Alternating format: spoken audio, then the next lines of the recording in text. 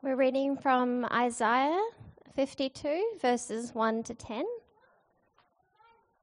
Awake, awake, Zion, clothe yourself with strength. Put on your garments of splendor, Jerusalem, the holy city. The uncircumcised and defiled will not enter you again. Shake off your dust, rise up, sit enthroned, Jerusalem. Free yourself from the chains on your neck, daughter Zion, now a captive. For this is what the Lord says: you were sold for nothing, and without money you will be redeemed. For this is what the sovereign Lord says: at first my people went down to Egypt to live. Lately Assyria has oppressed them. And now what do I have here, declares the Lord? For my people have been taken away for nothing, and those who rule them mock, declares the Lord. And all day long my name is constantly blasphemed. Therefore my people will know my name. Therefore in that day they will know that it is I who foretold it. Yes, it is I. How beautiful on the mountains are the feet of those who bring good news, who proclaim peace, who bring good tidings, who proclaim salvation, who say to Zion, your God reigns. Listen, your watchmen lift up their voices. Together they shout for joy.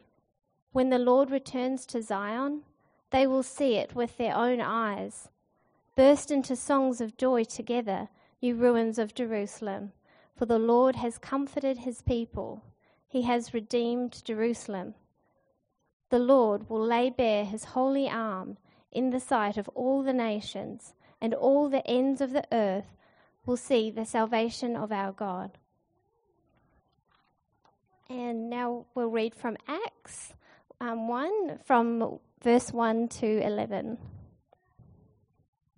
In my former book, Theophilus, I wrote about all that Jesus began to do and to teach until the day he was taken up to heaven, after giving instructions through the Holy Spirit to the apostles he had chosen. After his suffering, he presented himself to them and gave many convincing proofs that he was alive. He appeared to them over a period of 40 days and spoke about the kingdom of God. On one occasion, while he was eating with them, he gave them this command: do not leave Jerusalem, but wait for the gift my Father promised, which you have heard me speak about. For John baptized with water, but in a few days you will be baptized with the Holy Spirit. Then they gathered around him and asked him, Lord, are you at this time going to restore the kingdom of Israel? He said to them, it is not for you to know the times or dates the Father has set by his own authority, but you will receive the power when the Holy Spirit comes on you. And you will be my witnesses in Jerusalem and all Judea and Samaria and to the ends of the earth. And after he said this, he was taken up before their very eyes, and a cloud hid him from their sight. They were looking intently up into the sky as he was going, when suddenly 2 men dressed in white stood beside them. Men of Galilee, they said, why do you stand here looking into the sky? This same Jesus, who has been taken from you into heaven, will come back in the same way you have seen him go into heaven. Good morning, my name's Stephen. I'm one of the ministers here. Now, just out of curiosity, who's heard of Kanye West before? Okay, quite a few of you. Wow, I didn't know that there'd be so many people into rap. I usually try to block out that genre if I can. In 2013, Kanye West released a song called I Am a God.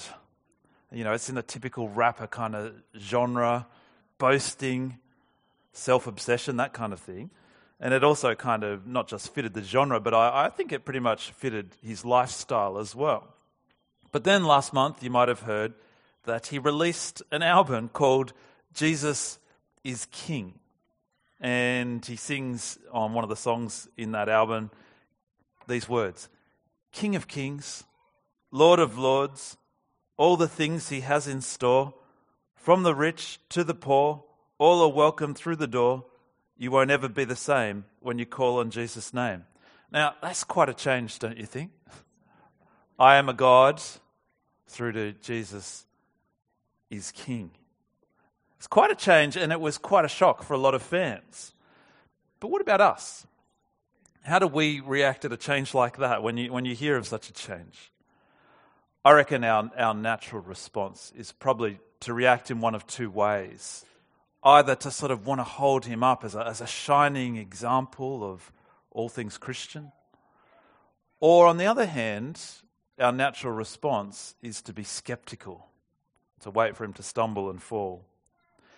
You know, neither response is right. Neither response sees him right or sees God right. Who is Kanye West really at his core? Well, he's a human just like us, lost just like us.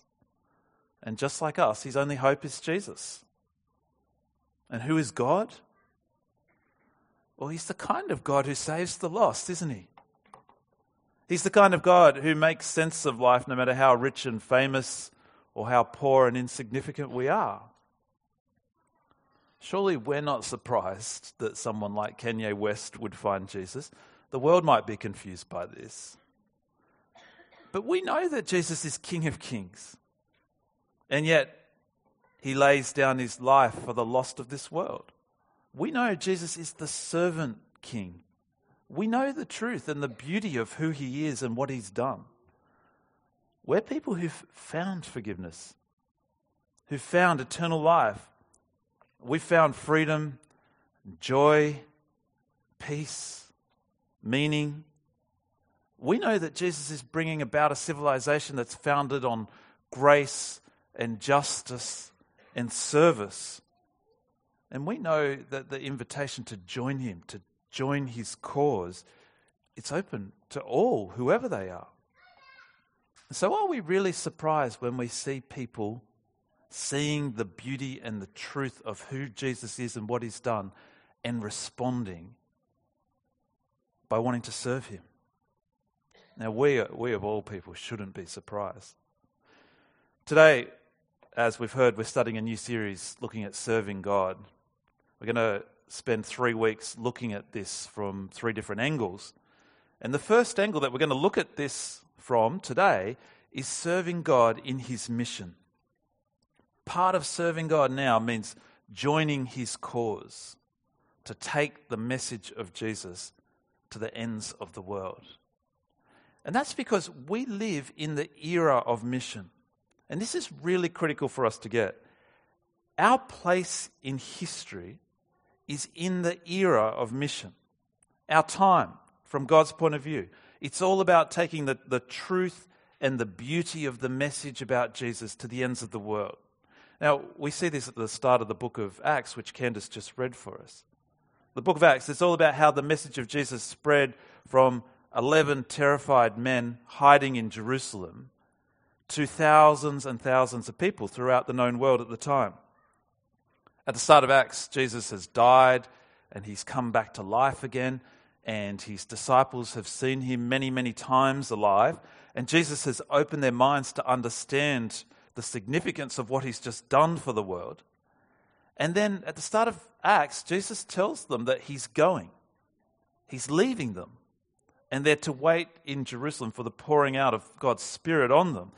And to them, from their understanding of Scripture, this sounds like Jesus is saying that a new era has arrived. It's about to begin.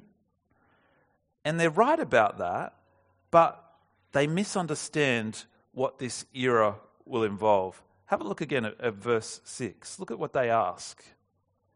Then they gathered around him and asked him, "Lord, are you at this time going to restore the kingdom to Israel?" They're asking Jesus, is this it? Is the mission over? Are all the hopes and the dreams of the Old Testament prophets, some which we just heard before, are they all here? Are they all about to arrive? They're thinking that Jerusalem will finally be the great city of God, the very center of the world where all the nations will stream to Jerusalem to worship God. But look at what Jesus says in verse 7. He says, it's not for you to know the times or dates the Father has set by his own authority, but you'll receive power when the Holy Spirit comes on you, and you'll be my witnesses in Jerusalem and in all Judea and Samaria and to the ends of the earth. Jesus says to them, there will be a time when God's kingdom is on earth, but it's not now. That's when Jesus returns. He says the time right now for them is to be his witnesses. That's their mission. They're to take the truth and the beauty of what they've seen with their own eyes and heard with their own ears. They're to take that message out to the world in ever-increasing circles. They're not to keep it to themselves. Jerusalem, Judea, Samaria, the ends of the earth. These are expanding circles. It'd be like if we were to say Adelaide, South Australia, the Pacific, the whole world. Do you see the significance of this? These are the last words of Jesus that are recorded in the book of Acts before he goes. Until Jesus returns, this is the mission. This is our mission too. And what this means, of course, is that it wouldn't be right for us to neglect serving God in the mission. Some people, when you talk to them, they think that wanting to introduce people to Jesus is wrong. And sometimes we can even take on board that thinking ourselves. We can feel like maybe they're right. I used to live in Armadale, and the uni there where I worked, it wanted to ban people telling other people about Jesus on campus. They wanted to ban what they called proselytizing. And strangely, even the Uniting Church chaplain wanted to ban it as well. She agreed with them. Whereas all the other chaplains at the uni, they said to the university, are you really saying that we can't say Jesus is Lord? And the uni said, oh, no, you can say that. That's fine. And so the chaplain said, well, that's proselytizing. They said to the uni, you've already got rules against harassment, and we think that's excellent and entirely appropriate. We're 100% behind that. But to be a Christian is to say Jesus is Lord of all, and it would go against everything we believe to keep that truth to ourselves. How could we? In the end, the uni could see that, and they let it go. Now, people might not want to hear about Jesus, just like people don't want to hear about all sorts of things, like climate change. But that doesn't mean it's wrong for us to want to take God to them, to want to tell them about God. We need to do it gently, respectfully, lovingly, but it's not wrong for us to want to point people to Jesus. The opposite is true, actually. An atheist magician named Penn Jillette, he recorded a video on YouTube where he relays how a Christian came up to him after a show one time and was really polite, thanked him for the show, chatted to him, and then tried to give him a Bible and point him to Jesus. And he talks about how he actually really appreciated this in this video that he made. And he says these words.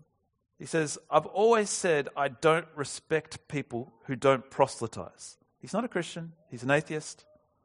But he says, I don't respect that at all. If you believe there is a heaven and hell, and people could be going to hell or not getting eternal life or whatever, and you think it's not really worth telling them this because it would make it socially awkward, how much do you have to hate somebody to not proselytize? He's right. Forgiveness, salvation, eternal life, meaning, joy, hope. These are the things that we know that are only really, fully, truly found in Jesus. How could it be right for us to neglect serving God in the mission? A bit later on in Acts, in chapter 6, the disciples, they hit a bit of a road bump in the mission to take the message about Jesus to the ends of the earth. As the church grew quickly, the complexity of caring for people, diverse people, it grew too. In Jerusalem, they had people in the church who were from different backgrounds, different countries, had different languages. And they had widows back then who their only way of being cared for was the generosity of people in the church providing for them. And they were having trouble logistically making sure everyone was being cared for. They had thousands and thousands of people spread across many churches, with house churches, without a big building, without an app that conveniently kind of let you know that you were on serving that day. The complexity for them must have been enormous. And the 12 who'd been given the job of leading the mission to take the message of Jesus to the ends of the world, they must have been feeling pretty overwhelmed. They haven't even made it out of Jerusalem yet, and already it looks like the wheels are about to fall off the whole thing. Did it matter that widows in the church had food to eat? Well, yes, absolutely. I hope you agree. It matters. It would have been wrong if no one was looking out for them. But at the same time, even good causes could not be allowed to get in the way of mission. Look at what the 12 apostles say in chapter 6, verse 2. So the 12 gathered all the disciples together and said, "It would not be right for us to neglect the ministry of the word of God in order to wait on tables." The ministry of the word of God, both in the church and outside the church, it couldn't be neglected, not even for good reasons. The mission of taking the message about Jesus to the ends of the world, it must go on. It's what this time in history is all about. This ball can't be dropped, no matter how good the cause is. Now, at the moment, you've probably heard that there's some terrible fires happening in New South Wales, near where my in-laws live, near where I used to live too, actually. It's a place I once stayed at. A camp has been burnt down, the Nimboida Canoe Centre. We've had our own fires here, and some of you know what it's like, actually, to see the flames on the hill near your house. Now, at those times, how thankful are you when you see the CFS, the Country Fire Service, turn up? At times like that, how thankful are you that they're not neglecting their mission? Now, I don't know any firefighter who goes to the training, who does all the drills, who maintains their uniform and their equipment, but then when the hot day comes and the fires come, I've never met a firefighter who decides instead of answering the call to serve, to cool off that day at the beach. It just doesn't happen that way. It wouldn't be right to call yourself a firefighter if when the Adelaide Hills are burning, you're cooling off at semaphore. It wouldn't be right for them to neglect their mission. And even more so, it wouldn't be right for us to neglect our mission, even for good causes. Which means we've got to find smart ways to manage the good things that we should be doing, we must be doing, so that we can keep our overall energy on the mission. And this brings us to our next point. God's mission shapes everything else we do in life. Now, this is true as individuals, but it's true as a church as well. Look at how God's mission shaped what they did in Acts 6, verse 3. The apostles say, "Brothers and sisters, choose 7 men from among you who are known to be full of the Spirit and wisdom. We will turn this responsibility over to them and will give our attention to prayer and the ministry of the word." Their solution to keep the energy on the mission is to raise up people to serve. They raise up 7 people who will enable the mission to keep going forward by making sure that they don't drop the ball on the good cause of caring for widows. And it's not like the people that they raise up only care about practical acts of love, while the 12 only care about evangelism. It's a team effort. They're united in the mission. If you read what happens next, you'll see that one of the 7, in front of a hostile crowd, tells people about Jesus, and he ends up being the first Christian to die for his faith, even before any of the 12 die for their faith. They're all in it together. They're all serving the bigger mission. And they all agree they can't afford to drop the ball on this, even for very good reasons.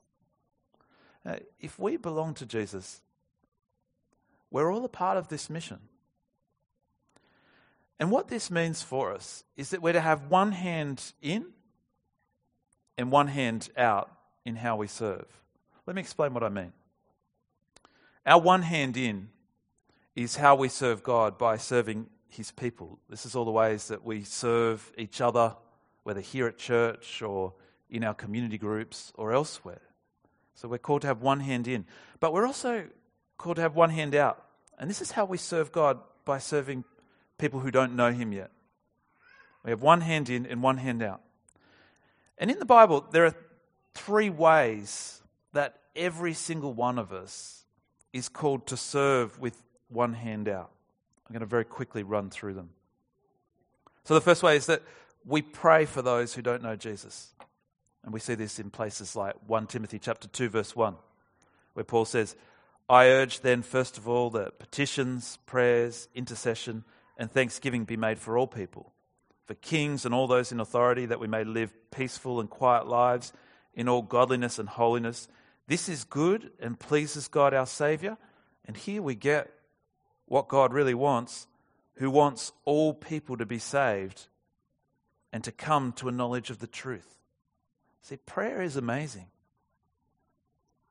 Prayer is how God chooses to do what he might not otherwise choose to do.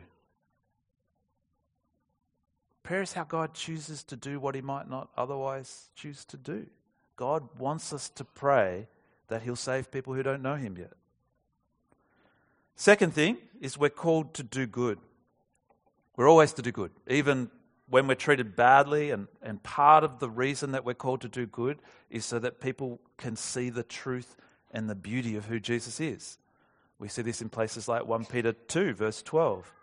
Live such good lives among the pagans, that though they accuse you of doing wrong, they may see your good deeds and glorify God on the day he visits us.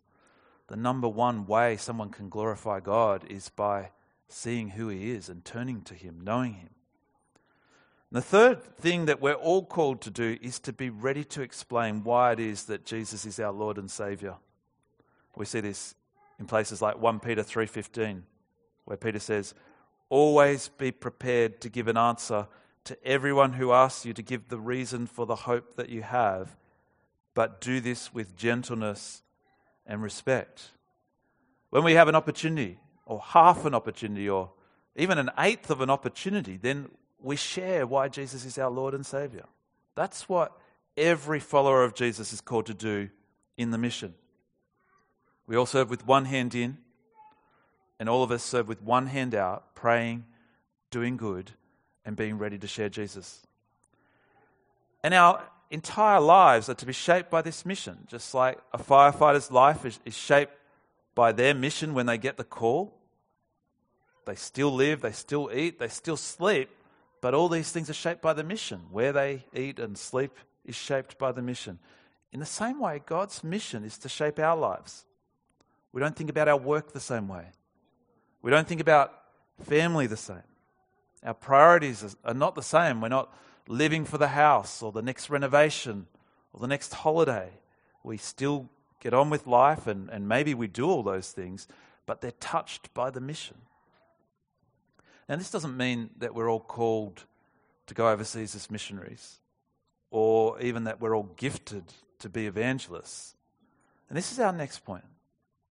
Our lives are shaped by mission, but we serve different roles in it. See, we're all called to pray, we're all called to do good, we're all called to share Jesus where we can. But beyond that, we all have different ways we can serve in God's mission. Some people are so gifted at serving in church that they free up people who are serving and gifted outside of church. You know, some people are amazingly gifted at talking to other people about Jesus. They just smile and people ask them questions about their faith. Or they've got an amazing mind, an ability to just answer people's questions with clarity. Or some people have got an amazing EQ where they can kind of sense in other people what their questions and their feelings and their hesitations are before they can even express it themselves.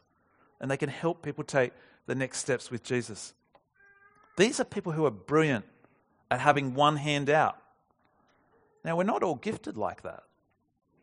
But still, we can play our part in the mission. Going back to the country fire service for a second. The 70-year-old lady who wants to play her part in the mission. She's probably not going to be best placed on the front line putting out the fires.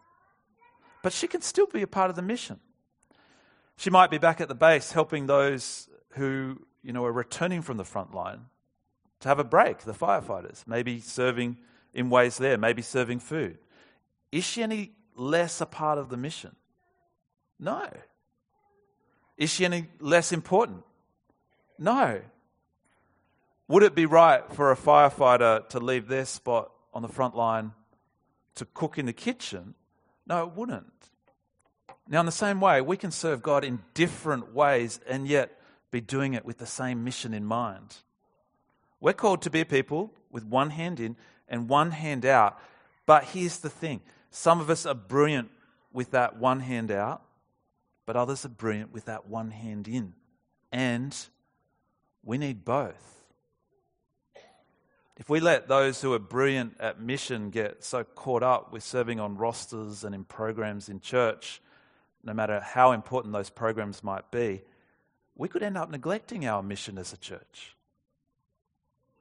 That's why it's so important that we all play our part in serving in different ways. If we all serve, we free up others to do the ministry that God's gifted them to do.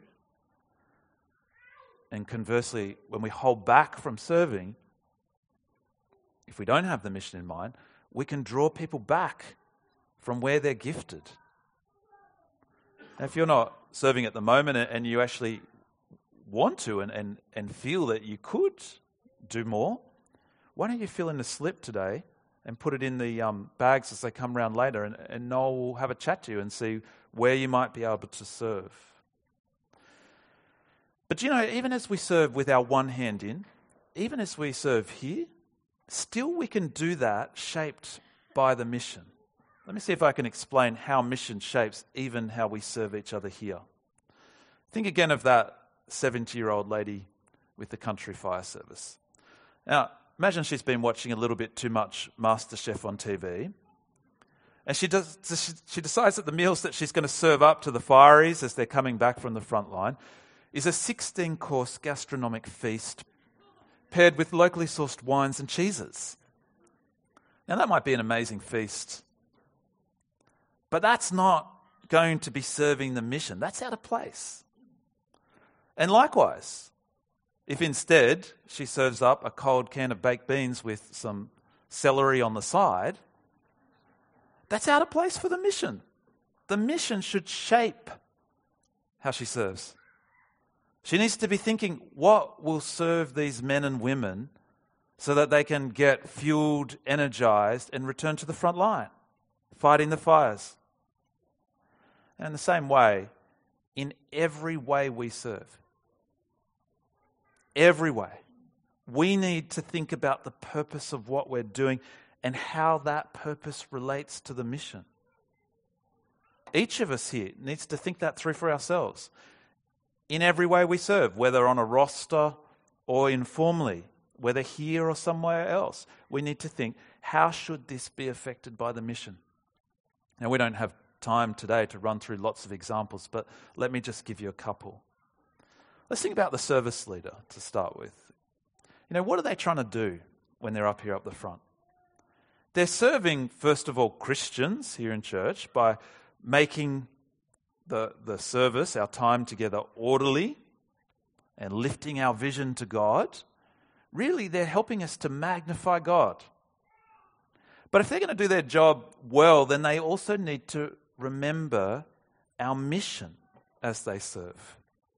We don't want to just help Christians magnify God. We want to help all people magnify God. People who aren't Christian who join us as well. We want to make it as easy as possible for people to hear the truth and the beauty of Jesus. Now, our service leaders up the front, and our preachers too for that matter, we could get up the front and talk about the perspicuity of Scripture, penal substitutionary atonement, the eschatological hope that we have, the imminent Trinity versus the economic Trinity. that would be stupidly missing the mission. That would be a 16-course meal. But on the flip side, our service leaders could get up the front and give us baked beans and celery. They could get up the front and say, now church is going to begin. And they could get up at the end and say, now we're done. But if they're going to serve in a way that has the mission in mind, they'll make sure that across the service, whether it's them or the songs or the prayers or the readings or whatever it is, they'll make sure that across the service, we see that God makes himself clearly known in his word, the Bible. They'll make sure that we see that Jesus died in our place so that we can be forgiven our sins, that he took our punishment, that because of his death we'll live in this world restored to what it was always meant to be, and that we can truly know God as he truly is in himself. If we grasp the mission, it shapes everything we do. And we'll try to speak clearly in a way that helps even someone who's not close to Jesus understand who he is. And if you're here and you don't know Jesus yet, that's our goal. Like our website says, we want to make it as easy as possible for anyone to check out Jesus and discover what's so good about him.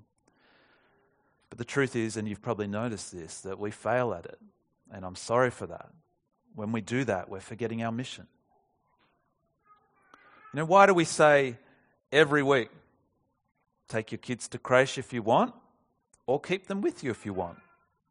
Why do we say every week after the service, now's the time to head out and pick up your kids from creche? It's not because somebody left their kids one day and it was annoying. It's not because the creche leaders, turn horrible after 11:30, like gremlins or something.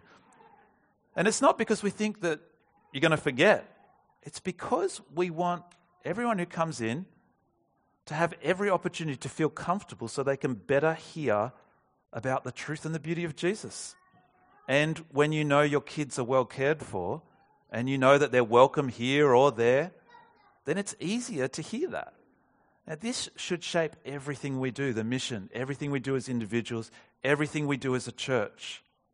If we're doing things that deny people the opportunity to hear the message of Jesus again and again, or if we're doing things that deny people the chance to understand it, or if we behave in ways that drive them away, or even if we behave in ways that don't go out of our way to help them see that they are so welcome and that we so want them to hear about Jesus, then we're not living true to the mission.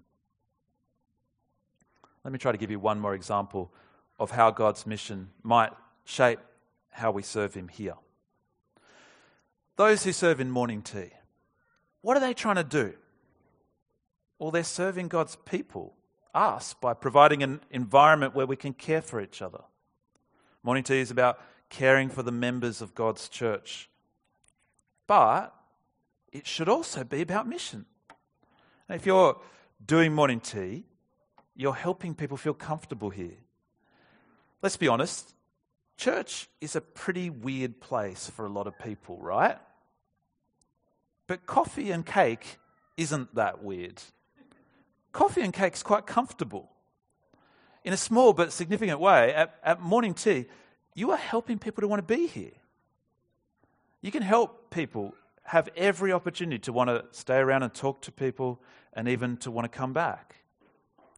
And if I'm thinking about the mission when I'm planning morning tea, how might that shape things? Well, it'll mean that I want to overwhelm people with kindness and generosity and hospitality. That's just a tiny taste of what Jesus has done for me. Where I go on holidays, there's a church of about 30 people, and I reckon they've mastered this. My kids absolutely love the morning tea there. There's tables of sausage rolls and party pies and chips and chocolate biscuits and token chopped up carrots. Now, I'm sure this is your experience if you've got kids. Normally it's the kids trying to drag the parents away from church. Not there. It's the parents saying, come on, I want to go trout fishing or whatever's next. But the kids, their eyes, they light up when they see the morning tea. And the people are saying, yeah, have more, take more. It's amazing. And when you've got teenage kids, and when they're going through that phase of not wanting to go to church, if little things like morning tea help them get up out of bed and be here, then that's an awesome way to be a part of the mission. You know, when you think about it, kids and teenagers are the future of the church, taking the mission to the ends of the earth. Can you see how even morning tea can be approached with mission in mind?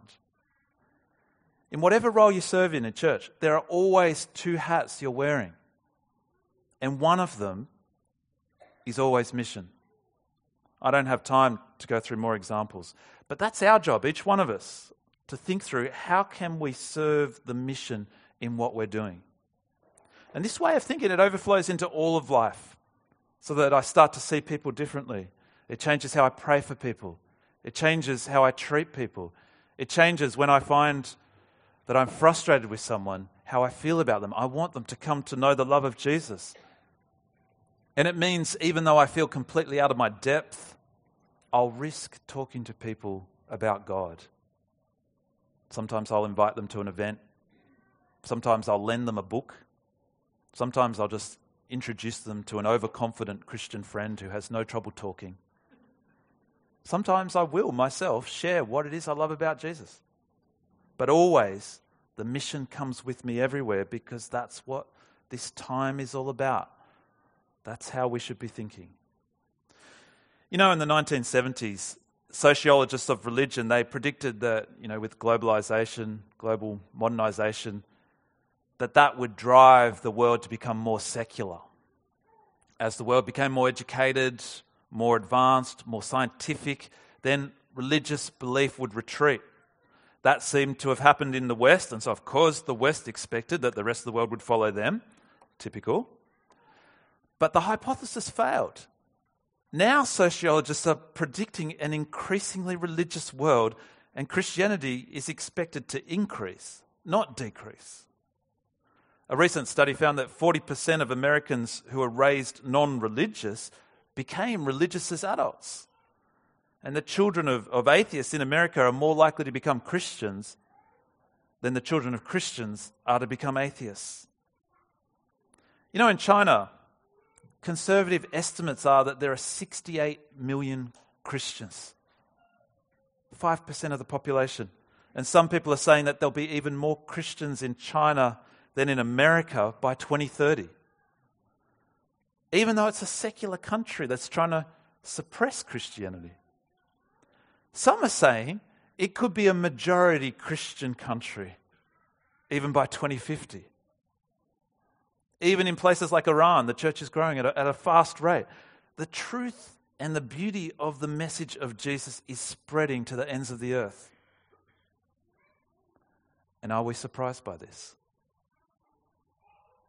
We shouldn't be. We should be excited. We should recommit ourselves to want to play our part in serving God in the mission here in Adelaide and beyond. Let me pray for us.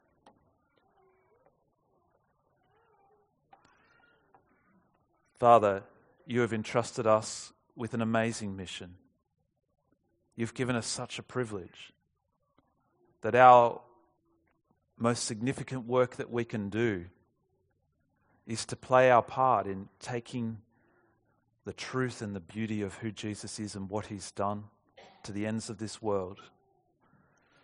Lord, you see our minds and our hearts, and you know how quickly we give up putting our hand to this mission.